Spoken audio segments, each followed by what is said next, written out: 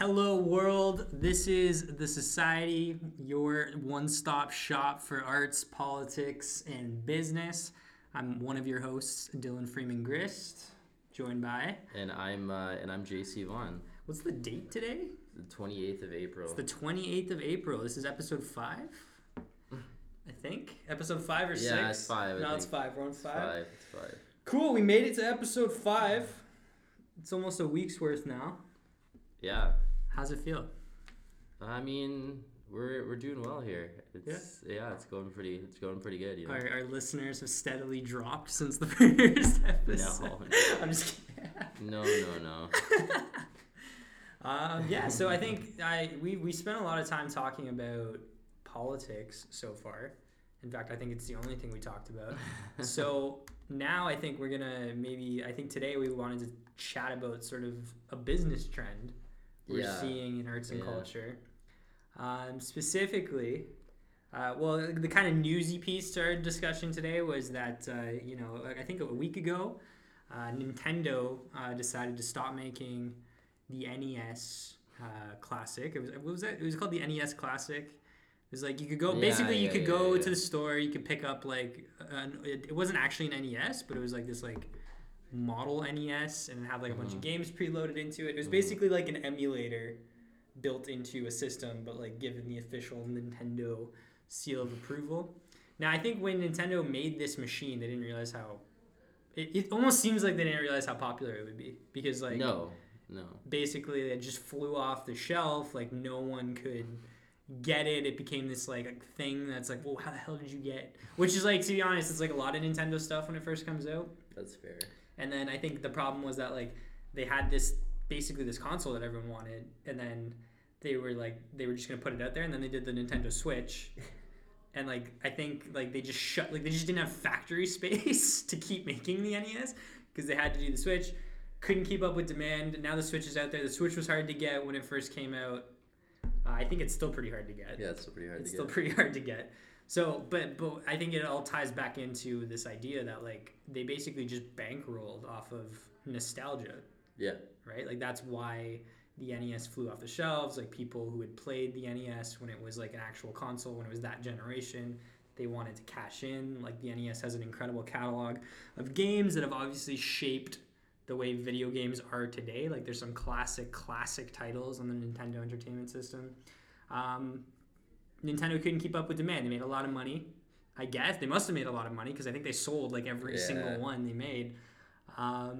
They just kind of capped it. And then the announcement recently was that they're going to be developing the sort of second version, which is the Super Nintendo Entertainment System, SNES, SNES. Some people call it SNES, which I think is just ridiculous, but that's their sort of next thing that they're going to do. They're going to put it out. It's going to obviously, they haven't announced the catalog that's going to be available on it, but you can assume there's going to be some of those classic Zelda titles, Earthbound, those SNES games that made the SNES what it is, right? Right. So what do you think of this? What do you think of obviously this is just a good business strategy for Nintendo. They keep making money off of games without having to make any new games, right? Because they just go back into the catalog. What do you think of this, I guess, in the wider perspective of the gaming industry? I'm not gonna make it a gaming topic day here, but I think my personal opinion is Nintendo's stupid. You think they're stupid? I hate Nintendo, honestly.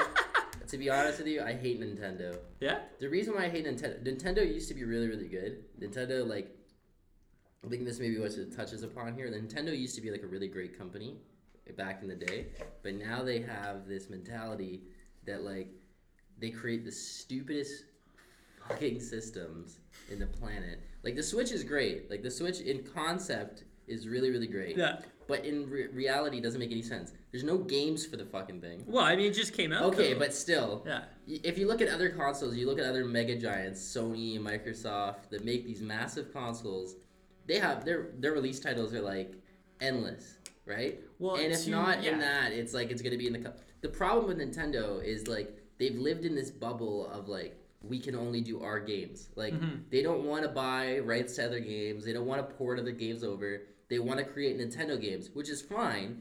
But the problem is how many times, this is where I hate it. how many times do I want to play some version of Mario? Like, literally, like, how many times before I just... Okay, best Mario game in the last little while was Mario Maker, okay, right? The one that you can, like, make levels and shit. Other than that, I can't remember the last good Mario game. Like, probably it was, like, 8-bit. Well, I mean, did you like... Like, I hate Mario Kart. That's Did you like stupid. Mario 64? Okay, but that maybe, okay, that's maybe the last one then.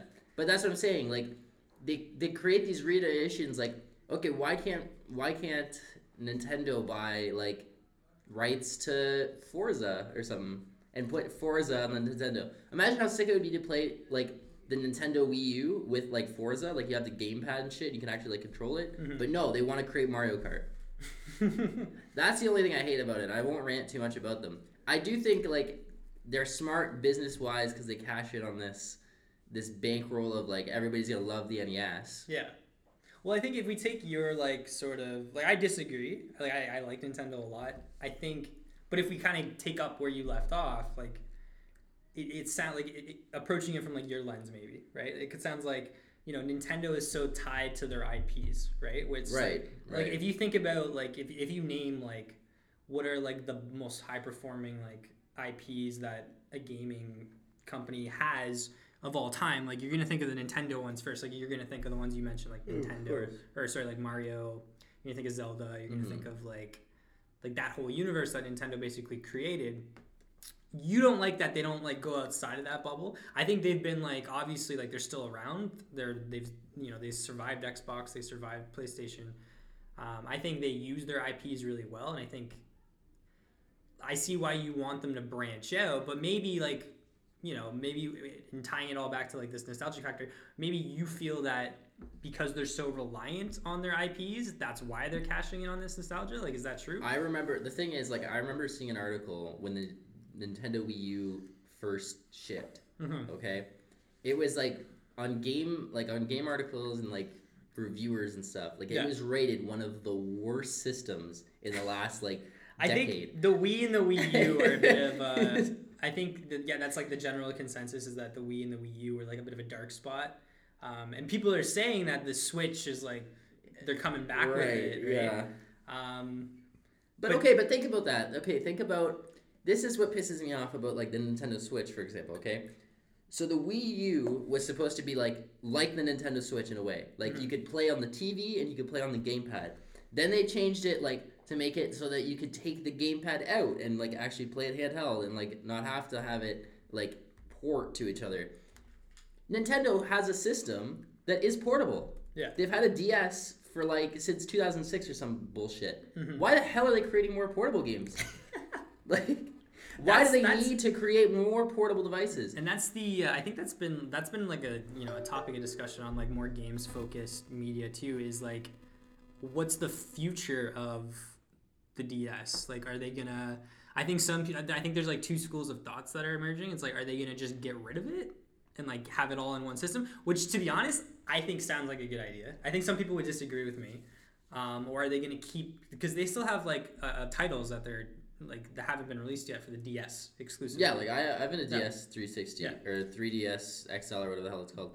And it's like it's fine. It's just like out of all portable, that's the thing though. The DS is like out of all portable devices, that's really good. That's where Nintendo shines. Like they shine on creating portable things. Yeah. Like that's I think where they got. I think the portable like content they were putting out definitely like got them through the Wii era. Like if they had just had the Wii's, they would have been hell. I think it would have been a lot worse for them. Yeah. Like, but obviously they still had like Nintendo, their Pokemon titles coming out, but it goes back to your sort of riff with them. Is like a lot of that success was all based on like their IPs. It was all based on like Pokemon. It was all based on like Mario. Yeah, I know. But I mean, you can't like as much as you can like as a video game fan be like, oh, this pisses me off about Nintendo. I mean, they survived, right? Right, but then okay, so let's bring it back to the NES thing, the emulator NES. So the problem with that I saw was that like the number one complaint was that the cord was too small. I heard that too. Yeah. So the controller was like I don't either because I wasn't paying thousands of dollars to get one. But like they couldn't get the cord across like to a couch or anything like that. And then that comes back to the fact it's like okay, Nintendo, you've created the Wii U. You've created the Wii. You've created the Nintendo DS. Now you have the Switch. You have all this technology to create portable things, yet you create the smallest controller. The original NES had a longer cord than the one that was on the emulator. Yeah.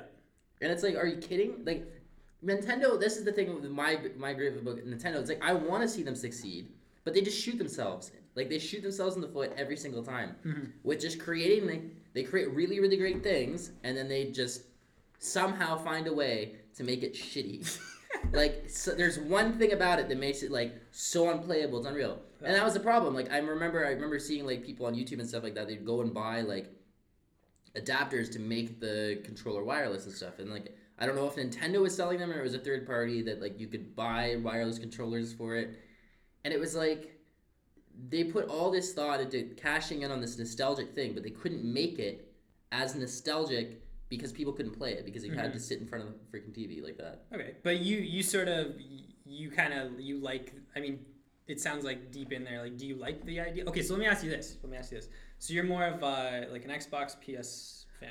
Yeah, I'll for consoles I'll side way more sides with Sony or Microsoft than I would. So Nintendo. In the future, let's say, like, do you think there's room, and do you think it would be healthy, or do you even think it would work if, like, Xbox maybe wanted to do something similar to like the like if they created like an Xbox 360 and this, like, yeah, like let's come up with Xbox. Like let's come up with like they've done a little bit of this, like, by remastering their old IPs, like Mm-hmm. Halo, like I think they had the Halo remastered edition, they etc. But like, okay, imagine like 5 years maybe they put out like do you think there's room? I see where you're talking. For like an Xbox emulator which has like all those classic Xbox. Are you talking about just consoles or are you talking about the games too? We're talking about I guess the game, right? And that's the thing, because like I think I kind of see your issue with Nintendo, like creating these like fucking emulator boxes, which is really what they are, right? It's just an emulator. Why don't they just create the game again? Why don't they just put that game on the Switch? And I think I don't know why they decided to create this, like,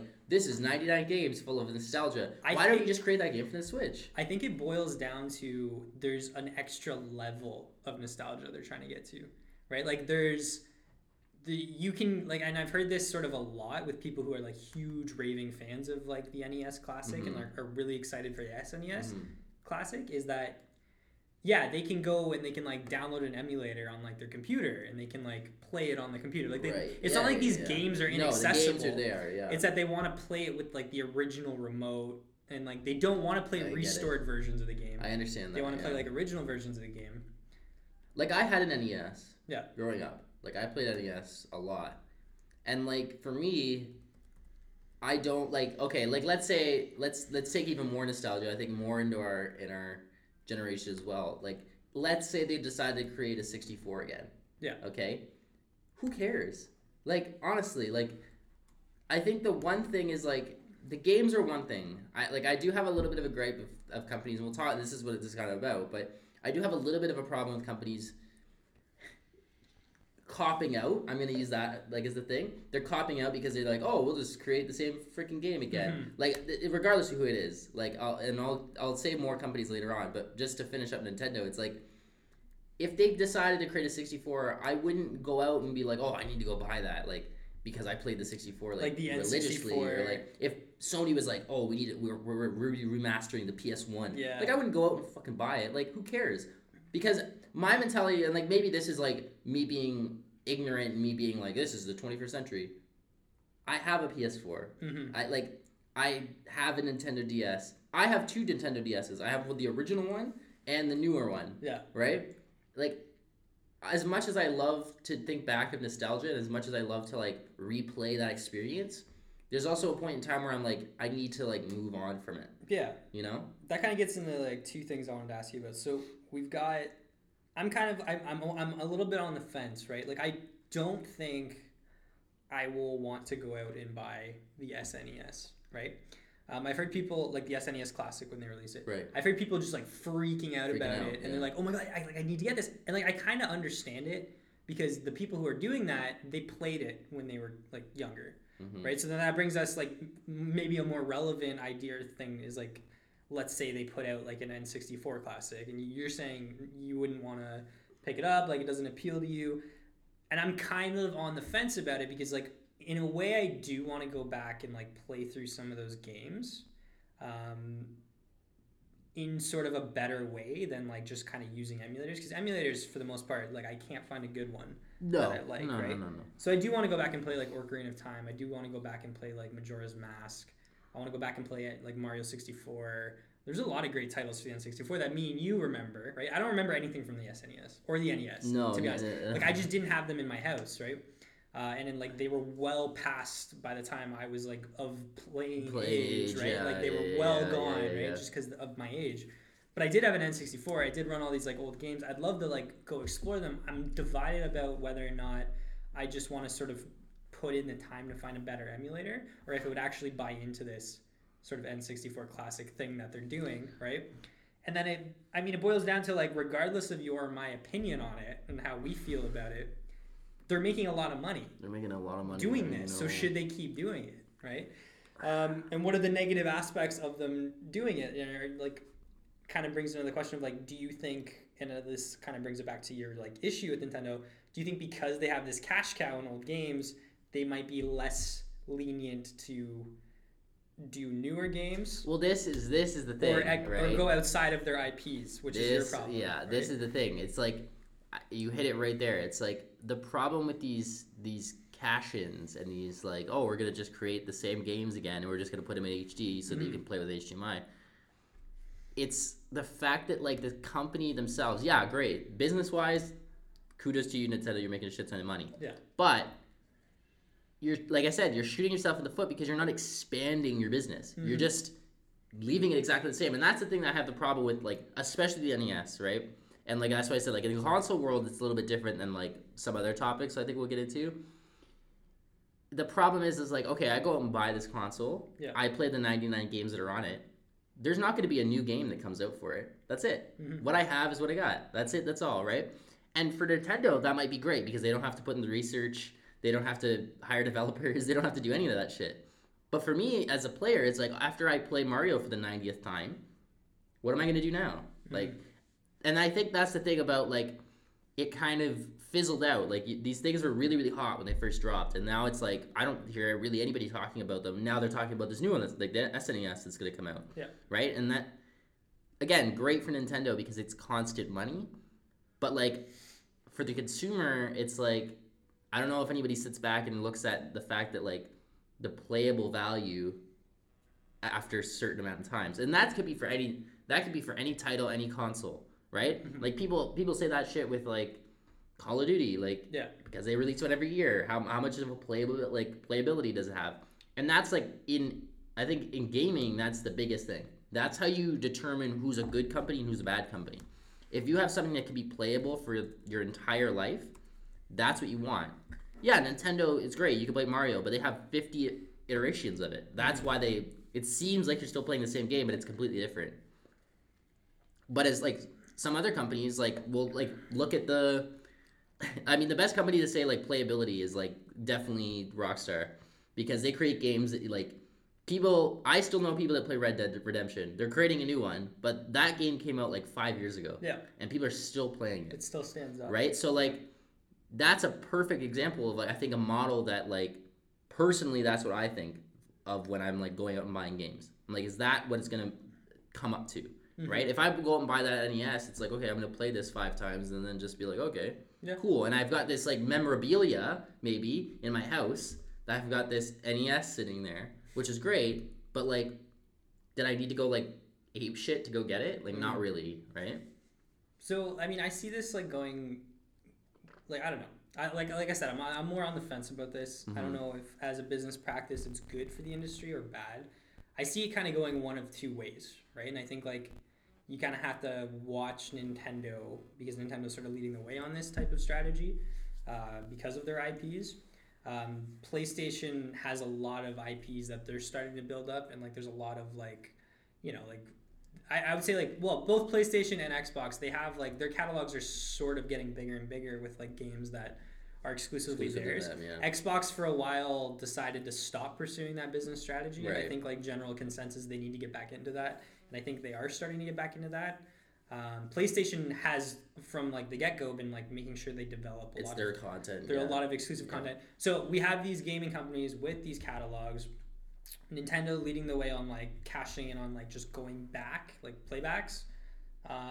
I see it going one of two ways. Like maybe maybe Nintendo uses that cash flow to invest in new projects, and then if PlayStation does the same later on with games like Red Dead or whatever, like maybe they'll do the same thing, right? And that could be the way it goes. The other way it could go is like we could maybe get into like a shitty thing where it's like, well, we're gaming companies. We don't need to invest, money in doing like completely new stuff because like we can just make money on our catalog. And you see a little bit of that kind of like in the film industry, right? Oh, I know. This is what we were gonna talk. Well, yeah, this will get us into like the second part of our discussion. It's like how this could go bad, right? Like good version. Drop your your SNES Classic, make a shitload of money, make the next Zelda game. Make the next Zelda Breath of the Wild, right? Which is everyone's freaking out about. Bad version, like we're gonna like every 10 years get a remake of Ocarina of Time, right? Yeah. Which is a great game, classic game. Do we want to keep repackaging do we want the same thing over and You over see this in the film industry. This has impacted the film industry really badly in some cases, where it's like every generation has a remake of something of some movie. You can list titles like, but like, and a lot of those remakes aren't that great. Right? No. Have you watched? Okay, it just sparked my memory because I watched this the other day. Have you watched the new Bill Nye thing? Yeah, I think we're gonna talk about that. Yeah. I haven't watched it yet. What are your thoughts on it? Okay, I think it's talking about nostalgia. I think it's really, really great because people that grew up with Bill Nye, like in high school, elementary school, like when you watched Bill Nye the Science Guy, it's great. It's great in that sense. Like, oh, cool. Like, this guy, I grew up with him and he's still doing this stuff. However, it is probably the worst written show I have ever seen in my life. Like, the scripts, first of all, I don't know who's writing it, but, like, it clearly isn't someone who, like, is trying to... I don't know if... Like, the thing is, I first put it on and I thought it was satire. You thought it was satire? Yeah. Oh, no. Because, like, the jokes... We got reviews dropping on the society right now. The jokes he was making was, like, making fun of this generation. Yeah. Like, he was using terms, like... I can't pinpoint it, but, like, like, the terms that, like, we use, like, sick, like, all that kind of stuff. Like, you would never hear coming out of Bill Nye the Science Guy. Like, he was using those terms. They had fucking Designer on the show. Yeah. Like, Designer? The rapper? Yeah, Designer the rapper. And I can't remember, I can't remember the fucking name now. Hold on. There's a chick in it, too. That is, like, this sidekick, I guess, of Bill Nye. Like, I can't remember her name. I'm gonna get it here, though. But she's, like, the side chick, oh, yeah, it's Carly Kloss. You know who Carly Kloss is? Okay. She's, like, the sidekick. And I'm like, are you fucking kidding? Like, she's a model. Mm-hmm. Like, are you kidding me? But it's so poorly designed. Like, I get it. It's fine. Like, whatever. Like, I understand it. Like, the theme song was... okay, that's the other thing. Like, the theme song was Tyler, the Creator. It was Tyler, the Creator? It sings the theme song. What? And I'm just like... that's what I'm saying, dude. Honestly, I put it on, and I thought it was a farce. Like, seriously. You thought it was like... I thought it was literally supposed to be a joke. And the thing is, like, I understand where they were going with it. I understand that they were trying to cash in on that nostalgia. Like, Bill Nye has a new show, right? Mm-hmm. And they were trying to keep it still about, like, science. And it was very political bound. I could tell that, like, how people are saying that global warming isn't a thing, and he's trying to prove it is. I understand all that part of it. But, like, I just couldn't believe how garbage it was. And it didn't do any justice to nostalgia. Like, other than it was Bill Nye, if this was anybody else, the show would have not even made it to Netflix. Like, Netflix would have X'd it initially if it was anybody but. Yeah. And that's the thing. Like, Netflix is the biggest culprit of this lately. Mm-hmm. And this is where, like, I can really stand behind my decision of, like, I'm not a person that likes nostalgia. Netflix is, like, really revamping a lot of shit. Yeah. Like, they did the Save the Bell thing. Like, they did all that, right? And then, like, I heard rumors that they were going to do another Prince of Bel-Air. Like, it was ridiculous how much they're trying to cash in on this. It's great, but it's not great. Like, it's not good. Like, if you're gonna do it well. Don't do it like this. Yeah. Joke. So that brings us into like the next sort of portion. So like Netflix has been very like adamant and clear about their business strategy in terms of nostalgia. I was just reading an article. I think it was originally posted on either Kotaku or Polygon, but basically it was just like going over like how Netflix was. Yes, they were trying to cash in on sort of. And specifically with Bill Nye, and then like you'll notice there's like other educational shows. Oh yeah. Like kids shows, right? Mm-hmm. That they're sort of recreating, right? I can't think of another example right off the top of my head, but like the Magic School Bus. They're doing the Magic School Bus, right? So they're cashing in on like the nostalgia of like us 90s kids, right? Yeah. Or kids that grew up in like the late 90s, or I guess the whole 90s, early 2000s, right? But like clearly what they're like saying, like we have to sort of admit Netflix is this dominant. Oh, I know, right? I know. So what they're trying to do, and they made it very clear in like how they're talking about their strategy, is they're trying to hook another generation. I know. Right? Like these aren't just kids shows that, these aren't just kids shows that they're planning on us watching, out of like a kick for nostalgia, right? These are shows that they want to really aim at current kids who are their age watching this, so that they can hook them on that, right? Which it kind of brings us into this thing. It's like, well, okay, like I see the money, I see the pathway there, right?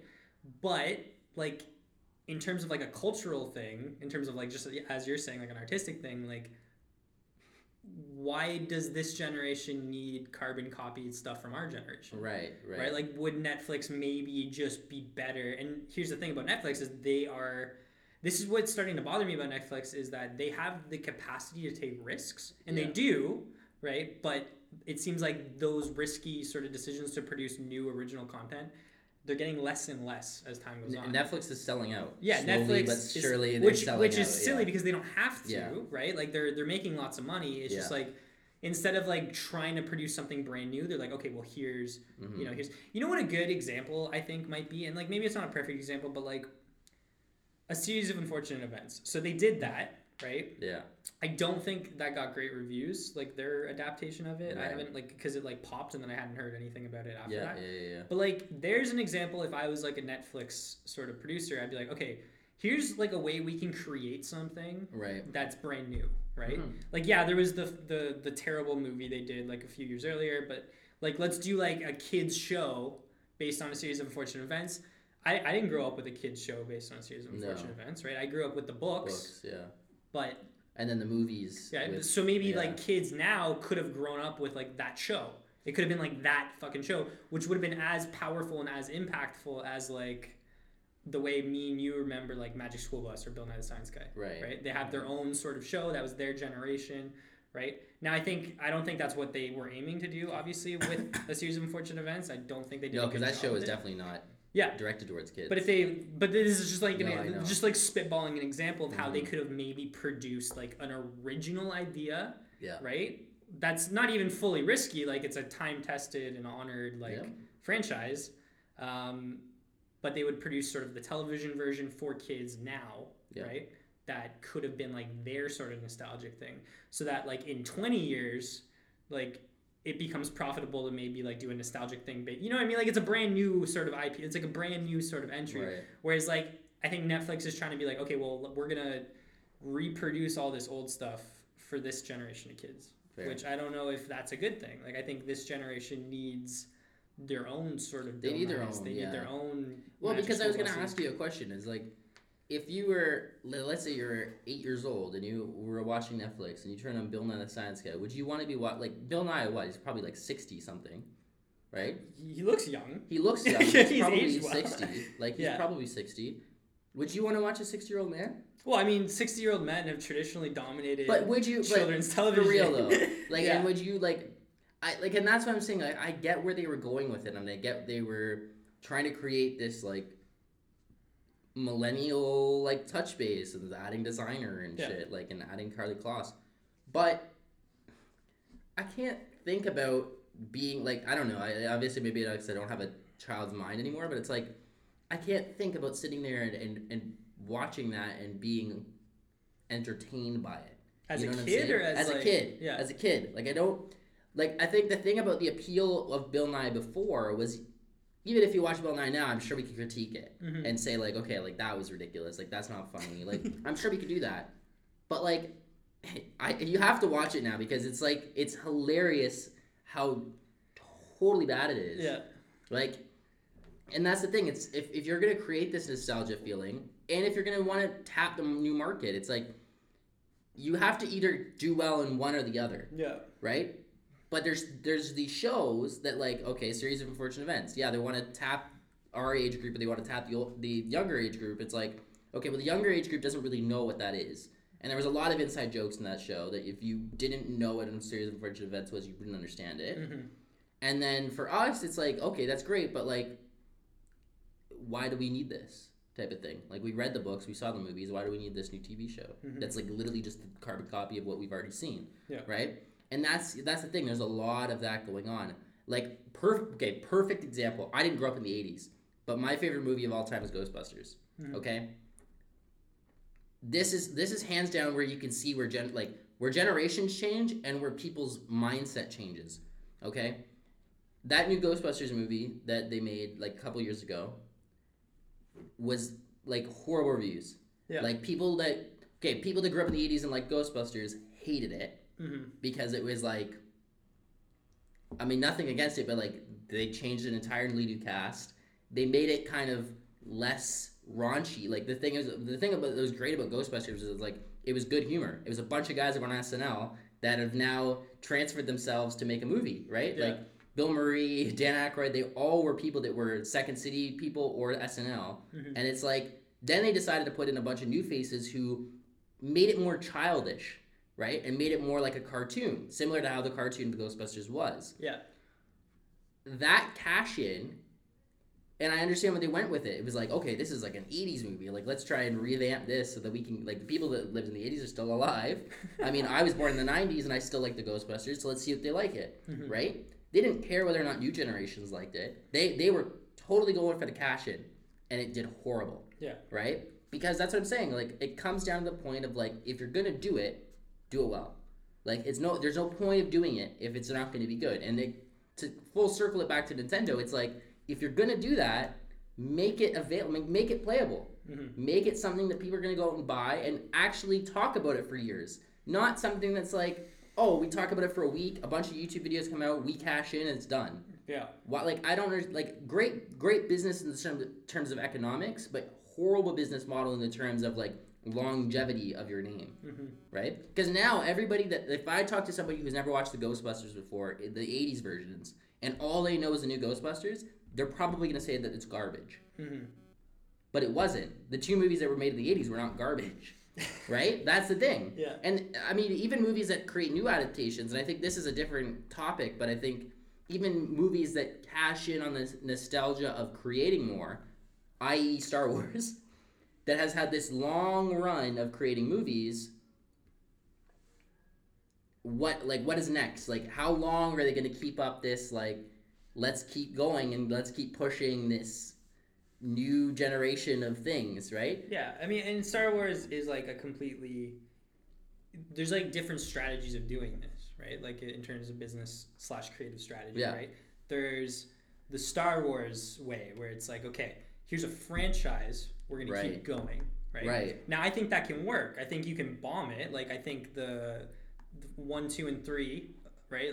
Like you know what I mean? Like the reverse of the prequels, 2, 3, right? Like, I think generally it's kind of understood that those weren't that great in the Star Wars community and like just in general cinema as well. Like the original 3 Star Wars films still hold up like a lot better than the prequels did that came out like a generation later, right? Now they're doing these new ones, which I think are being seen as a little bit like definitely better than those prequels were. But that's like the franchise way of like kind of cashing out on nostalgia. That's just like keeping something going. You see it with like James Bond, right? Yeah. Like James Bond, you know, they get new actors. Yeah. You know, you see it in television. Another British example with like Doctor Who, right? Like they keep the franchise going, right? And I think there's some. I like that better because it's still new stuff, right? It's just keeping the story. That's going. What I'm saying. That's a good example of the cashing out on the nostalgia, but also having this kind of new outlook yeah. on it, right? Whereas opposed to just like, oh, we're just going to create the same freaking same thing again. And then right? And then you have like the current Netflix strategy, which is, I think, if I can kind of summarize their business strategy to the best of my abilities, it's like, let's produce these like risk-averse shows because they theoretically have two audiences. They have the younger audience that the show's made for. They have the older audience that grew up with them, right? Mm-hmm. So that's the other way of doing it. Like technically it's new, but it's like not really a new concept, right? Then there's like just the straight up like repackaging, which like video games do, right? Where it's like, okay, here's like the old stuff, right? Here's Halo again, which I think uniquely works for video games. Yeah. Like it wouldn't really work for television or film as well. Well, it does. But the thing about film is like movies. Like okay, if we talk about film, I think it doesn't work as well for television. If we talk about film, I guess Star Wars, they remastered like. There is 3 different versions of those original films. Yeah. Right? Like they made them in the 70s and 80s. They remade them in the redeveloped them in the 90s with new scenes, new like CGI included. Mm-hmm. Then did it again in the 2000s. Yeah. Right? And so I think 3 different adaptations. I just feel like old films, I guess you remaster them, but like they hold up. They're a lot easier to access than like old video games, right? Yeah, with old video games, you need like the technology, you need the console. Yeah. Even if you do remaster it, it's still not the same feeling, right? It's still not the same like kind of thing. So it's different in a sense, right? Well, Call of Duty just did that last year. Yeah. They did what was the game that they released? World at War. World at War. Put it with the new garbage. And most people, it was the game that they released was horrible. Most people spent over $100, and this is the money grab, right? Most people spent over $100 just so they could play the remastered version of the other game and not the new game. Like that is ridiculous, right? Funny. But that's I guess the mentality. That's might as well like let's not put a lot of effort into something, and there we go. And I think like regardless, okay, like we can debate like nostalgic business approaches in any way, shape or form, but I think like the general consensus would be that like if you're gonna make money off nostalgia, at least some of that has to go towards producing just completely new stuff, right? Like there's shit like Netflix has the capacity right now to create like this generation's Magic School Bus. Yeah. Not literally, like not which they're doing, like literally reproducing Magic School Bus. They have like the capacity in terms of like original funding to sort of like create a childhood show, a brand new IP that becomes as cherished by kids these days as like some of those IPs are cherished by us, right? So are they gonna do that? Like, I think regardless, it's bad for the industry, as you were saying, like long term, if like that idea is not there, right? If it just becomes like, hey, like let's just repackage, let's just do, you know what I mean? Like that's when the business decision starts to impact, I think, the issue, which, you know, boils down into a wider cultural issue of like we're just, you know, we are literally living off the ghosts of like. And do people want that? Like that's the other question. Is like, do people actually want that? Like what? Like do they want this content? The repackaged stuff? Yeah, it's hard to tell. It's hard to tell too because Netflix doesn't release ratings. That's the thing. So we'll never know. Well, I mean, they have those star ratings, but they're so bullshit. Yeah, like, it's hilarious. Yeah, we could look at the star ratings. Really, like we'll have to wait and see if Bill Nye, like if Netflix keeps it going, or like how like that's really the only like. I swear to God, if they keep that show going. It's really the only thing we have though. Like if they keep it going, I guess it's successful. But is it though? Because Netflix has a shit ton of money that doesn't matter what the hell they do. But still, like I don't think Netflix is just gonna keep like if no one's watching Bill Nye, like I don't think they're just gonna keep pouring. I guess we'll see, right?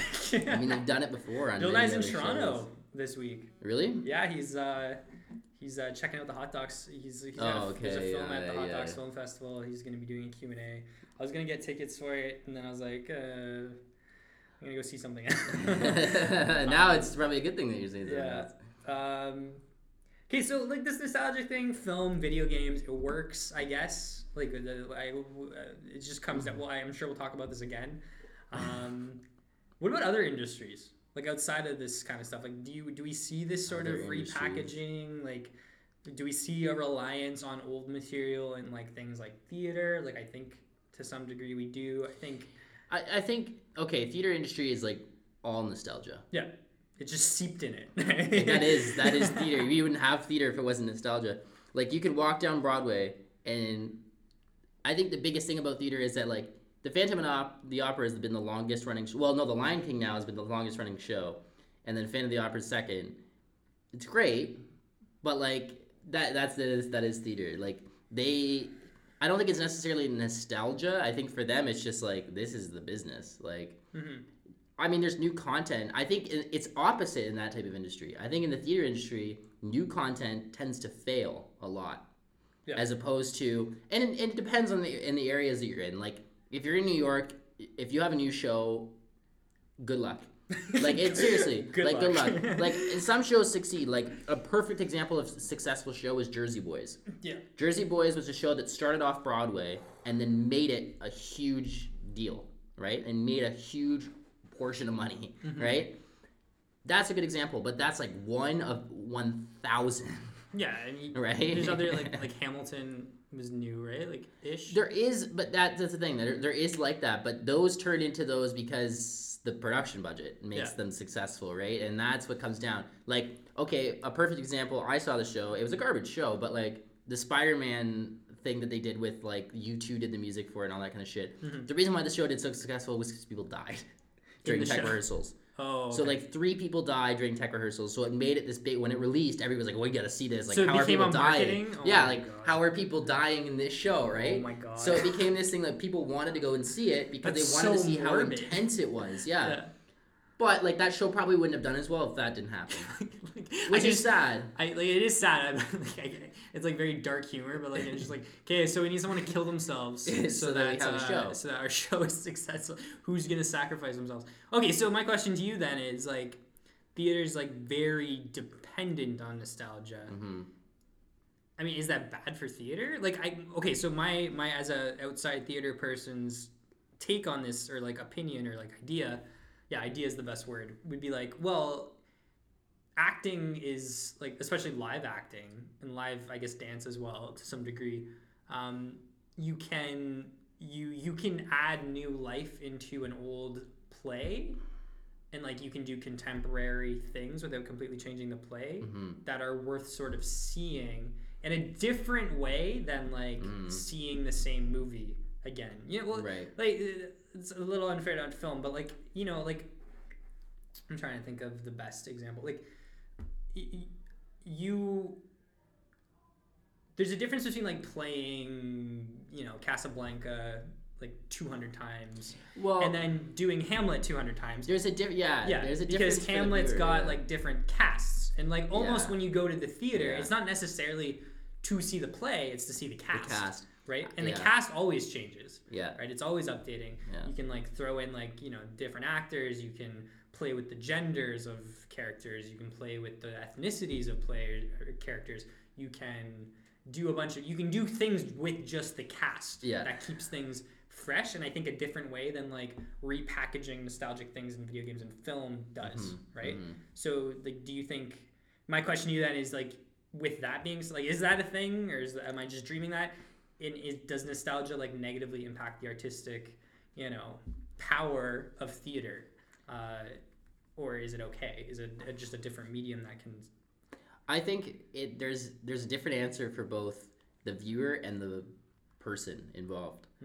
I think most people in the theater world, dance is very, very different, because it isn't very different. Like, there is people that stand by, like, if I were ever part of this dance, like, it's very historical, it'd be like an honor. But more in the acting, like, if you get a role that has been like around since Shakespearean time, it's like an honor. Like, people spend a lot of their careers trying to get those roles, right? Like, I want to play Hamlet, I want to play King Lear. Like, they spend a lot of time in their career to make it to that level, right? And I think for them, that's why theater has always lived off of the nostalgia. Because for the actor, it's this lifelong goal. Like, it's the lifelong goal. You spend a lot of your time researching. You spend a lot of your time doing monologues from that, right? I mean, yeah, a lot of people like doing new work, and they like being the shaper of the new role. But at the same time, I don't know many people that would say, like, I would turn down doing, like, being the Phantom. Yeah. Like, I don't know a lot of people that would say no to that. You know what I'm saying? Because it's such an historic role. right? Like it sounds ridiculous to compare the two, but it's similar to like if somebody came out to you and said, "Do you want to be the president?" Right? Because it's the history, not even the role itself, just the history behind it is like hell yeah, like to go down and somebody, and then for the viewer, it turns into like you mentioned, you go and see the cast. Many times, if you read theater reviews or if you watch theater things on YouTube and stuff like that, always people will compare the one actor who played that role and the other actor that played that role. They'll always say, "Oh, that person like played it better," or "This person played it better." There'll always be that war, right? And that for the viewer, that's entertaining because you go and each time you see a new adaptation of that. It's the same play, it's the same lines, it's the same songs, it's the same everything.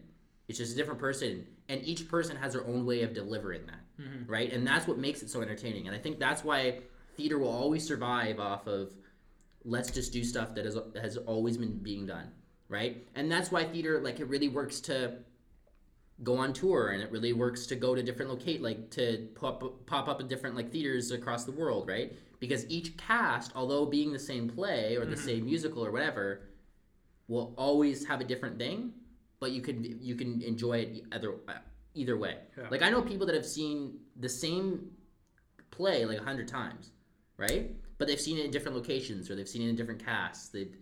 But it's enjoyable because you're viewing something completely different each time, right? So I think that's why they're able to get away with the kind of we will always have this, and the theater world it's good for that. The only problem with it is it doesn't work in certain areas. Yeah. Here it sucks. In Toronto specifically? Toronto it sucks because a lot of the plays like because the Ed Mirvish Company who runs theater in this city, like yeah, Soul Pepper's really really great, but if you're looking for large production, looking for a shit ton of money, you're going to Ed Mirvish. That's gonna be at one of the Mirvish theaters, right? Yeah. So the problem with them is they're going to be buying American plays, and most times they're not. The Americans get the priority of the role, right? So like if I'm on the American cast and we're like, oh, we're going to Canada and we're doing a 2-month run, do you want to come? If they want to come, they can come. If not, they hire outside, right? They hire Toronto people or Canadians. Our new content suffers because of that, because majority of the general public will go and watch the Ed Mirvish shows. They won't go and watch Soul Pepper. The theater people will, like people that really enjoy watching theater, will go to Soul Pepper, right? And see fresh content, like see brand new stuff. But majority of people that just like, oh, I want to see a musical, they'll go and watch Kinky Boots or The Bodyguard or whatever the hell it is at any theater, right? In different cities, in something like New York, which is like I'd say the theater capital other than London, for them, it's the complete opposite. Like, even theater people, as much as off-Broadway, I've seen a lot of off-Broadway shows, it's balanced. Like, people will sell out off-Broadway shows and people will sell out large productions, right? And maybe it's to do with their population, I don't know, but they weigh the two out. So, and I think in that industry, it doesn't suffer to cash in on old IPs. I think it just benefits newer content in a way, right? Because then you see something new and it becomes like Hamilton, something brand new, and then that play or that musical will live on, right? That will be forever now. So that's what I mean. Like it only kind of serves as a tool, as a vessel to get new content into that realm. So I suppose like now I'm just kind of struggling with this. Like, why? Yeah, because as I mentioned, sort of I had that understanding of theater. So why, like, if they're announcing like a new run of, like, let's say in like 10 years they announce a new run of Hamilton or whatever, why does that seem like good to me? Like, that seems fine. But then like in the film world, they're like, oh, we're remaking, I don't know, what would they remake? Like we're remaking something, like we're gonna like, I'm trying to think of, I keep thinking of franchise examples, but like we're gonna remake, what was it? We're gonna remake Inception, right? We're gonna remake Inception. Inception's one of my favorite movies. We're gonna do a remake of Inception, not Inception 2, which would also piss me off. We're gonna do a remake of Inception. That makes me mad. I do not want a remake of Inception. Do you know why? I would love to see, a new run of Hamilton. I think the biggest thing between those two is one is live and one isn't. Yeah, is that it? Like, I think it is. What the fuck? Well, just as someone outside a theater, what the fuck does that mean? Like, how does that? Because when you're watching a live production, there's always the sense of difference. Yeah. Right? From one night to another at a theater show, it's going to be different. Mm-hmm. In a movie, even if they remade Inception with completely new cast, like there's no Leonardo, there's no Gordon-Levitt, there's nothing. Yeah. It's the same script. It probably will be the same cinematography. Even if it's a different cinematographer, they're going to go for the same look, right? They're probably going to have Christopher Nolan direct it because they wouldn't remake something unless it was the same director. Even if it was a different director. No, it would have to be... No. So you have to think... Here's another example. Like, it would... I think remakes in movies, to give them full credit, they would, like, be like what we see with Great Gatsby, right? So Great Gatsby has been fresh new look. Yeah, well, it has to be, right? Like, because I think if they literally did like a copy paste remake, that would just no one wants to see. But that. I think but people do want to see like, okay, it's the same kind of thing, right? It's like, okay, let's see this director's take on it. Yeah. With this new tweak to cinematography. Sometimes they modernize them, right? Like sometimes they take like a film that like the early aesthetic was like 80s and now it's like being shot in 2020. So like it's gonna be modern. They're gonna be using like smartphones. You know what I mean? Like so. Why does that feel like cringy to me? But like, you know what I mean? Okay, if you're looking at that, there's a different answer. I think because if they're gonna change it, you're looking for the original. Whereas theater, you know going in that it's gonna be the same story. They're not gonna modernize Phantom of the Opera. It's gonna be the same thing. You go and watch a Shakespeare play, it's still gonna be in Shakespearean language. Like they're not gonna put in new words. They're not. They might. And if they did, they might strike things. Yeah, they might strike things from the script. They might change it up like that. But you pretty much know what's gonna happen from beginning to end if you've read the play, if you've seen the play. In film world, they have this gray area of if we do it exactly the same, people aren't gonna watch it. Because people are like, why the hell would I want to watch this? I could just watch this other one. The old one, which is easily accessible. Exactly. But if we revamp it, people are going to be wanting the old one, right? So they have this kind of double-edged sword as to like we're screwed either way. And whereas theater, it's like it's live. They could be completely different. Like you could see the same show every single night. I guarantee you'll have a different experience every time, right? Because you're going to be looking for something different. You're going to be experiencing it in a different way, right? Yeah. Okay, so then is sort of a follow-up. Like, do we? Because there's been successful remakes in films, and there's been like not successful remakes in films. Like, do we? I've always kind of had this idea in my head, but I don't think I've ever like really fully thought about it. Is it like, obviously, from a business decision, it makes the most sense to, at least on paper, be like, okay, let's remake this film that was really successful, right? Right. Economically, like that's okay. It's less risky than producing content. Yeah. But I feel like those films typically fail, right? Like they aren't typically well received. I'm sure you could think of a counterexample to that, but like the other option is like, let's remake this film that was terrible, right? And is there a difference, right? Like if we're going back and we're like looking at a film that like was, and I think you could probably, unfortunately I can't think of one off the top of my head, but I think you can think of an example where the original film was just god awful, like it was just bad, no one watched it. Maybe it was like some shitty indie thing that some kid put together on his laptop. You know what I mean? Like it's like, here's like this really bad old film, we're gonna remake it, do it better, right? Is there a difference? Like, is that better than? I don't know, because I don't think it's ever really been done. You don't think it's been? Like, I don't think a lot of people. Well, maybe it has been, but it. Then, as a hypothetical, do you think that would be better? Like maybe. I'm trying to think of like a film I was really excited for that sucked. Can you think of a film you were really excited? There's a lot of films that sucked. But that you were like amped for. Oh, amped for? Yeah. Can you think of one? I don't, not off the top of my head. Not off the top of my head at all. I'm trying to think. There's like a lot of films that sucked, but I don't know if I was amped for much of them. I'm trying to think of a film that genuinely disappointed me. Like, okay, here's I'm thinking of a film that genuinely disappointed me. I was like, just as a journalist, I was really excited for when I was like at a DVD store and I saw a copy of a film called The Bang Bang Club. Because the Bang Bang Club is a group of photojournalists who are based in South Africa. They got like some really famous. They're basically a crew that ran in South Africa together taking photos. Okay. Might have been sparse throughout Africa. Do you remember the vulture shot? Mm-hmm. So that was one of them that took that. And basically, as a journalistic story, I was like, wow, that's like. I really want to see that on film. I think it would lend itself really well to a film. Picked up the DVD and it absolutely sucked. Like the film about the Bang Bang Club was terrible. Like right. It was so bad. So I'm thinking like, would I be? I kind of want to see a remake of someone doing it better, right? So are those remakes like artistically, like are we like more okay with those types of things? Or I like, don't know. I think if that is the case in the beginning, like I think the other thing you gotta like put into perspective is like, one, there's no production company that if you're gonna pitch the idea of a bombed film, they're gonna go for it. Yeah. Right. And then even if you create it yourself, it's not gonna do as well. It's not gonna get the hype because there's no backing. And then 3, it's like there's not gonna be the appeal. Like there's not gonna be the audience appeal either, because people are gonna be like, well, the first one sucked. Yeah. Like some people will be amped about it, but like very rarely, like will people be like, oh yeah, whatever. A perfect example is Shia LaBeouf. Not gonna lie, he had a film that he released a couple years ago, and then he re-released it in theaters this year. And when it went to London, there was like 1 ticket sold.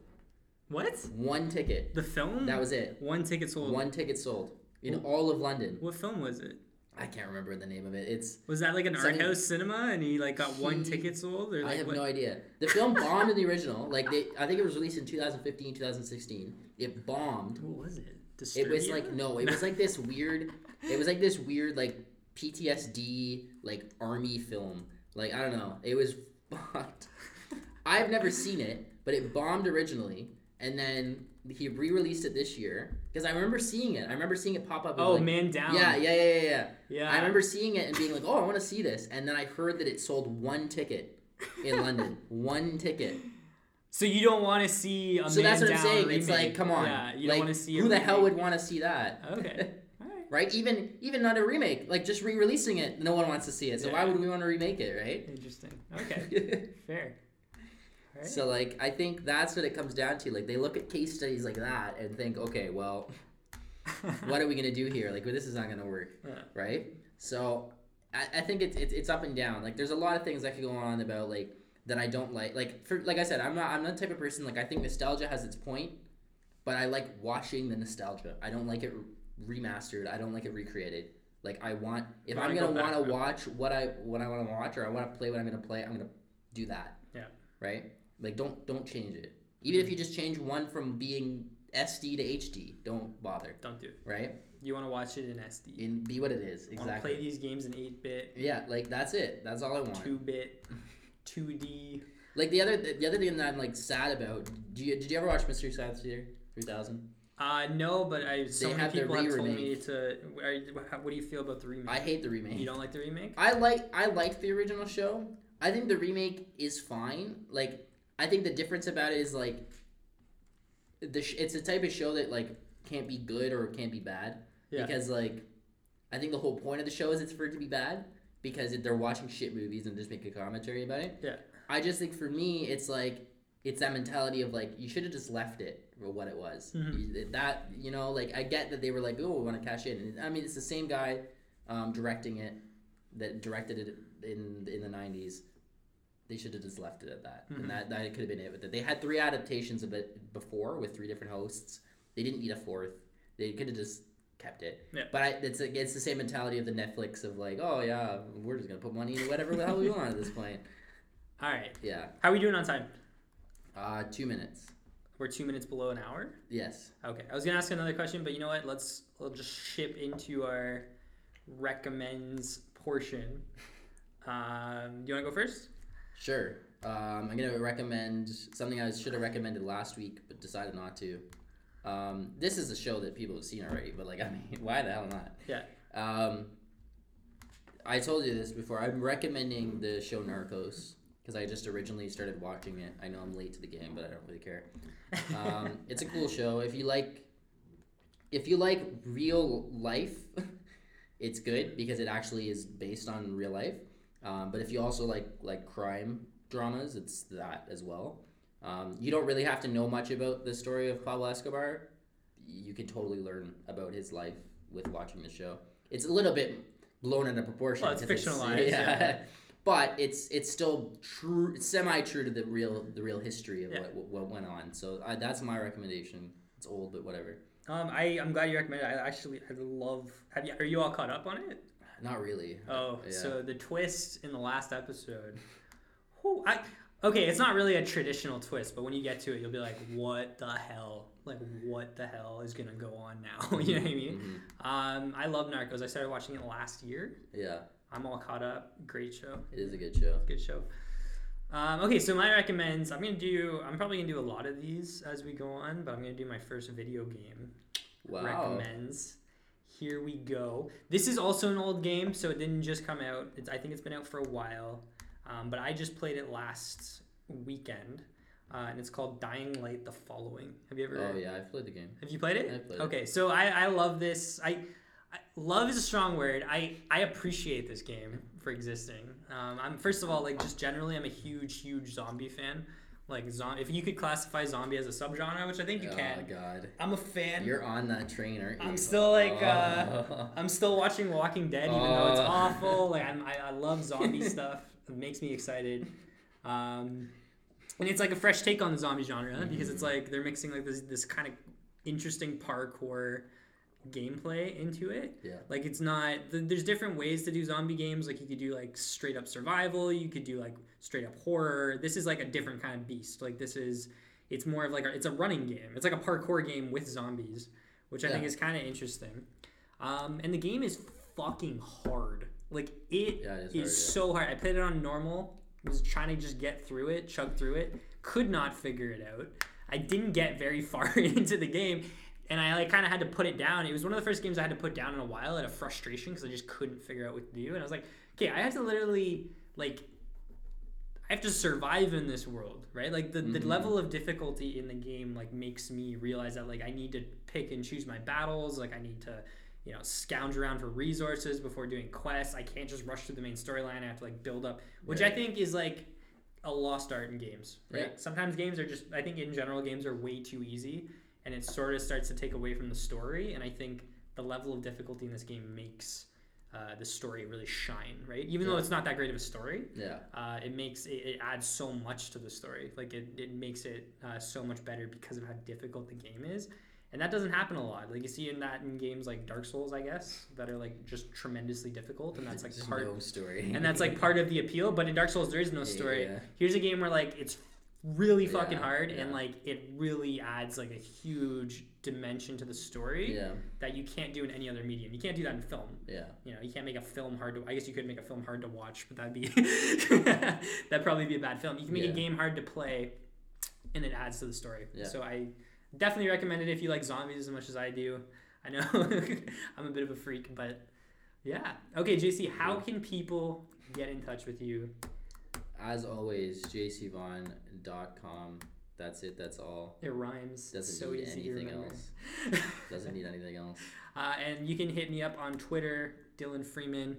Add an N to the end, so that's an extra N on the end. God, that's like a tongue twister. But I should probably change that. Yeah. Also, check out our producing company, Execute Productions. We just rebranded. Yeah, literally like a minute before this. I feel like we always forget to give a shout out to our production company, Execute Productions. But yeah, we got a fresh new look. Fresh look. Yeah. Cool. Other than that, I think we are good to go. This has been The Society, episode 5. Episode 5. We'll see you next time. See ya.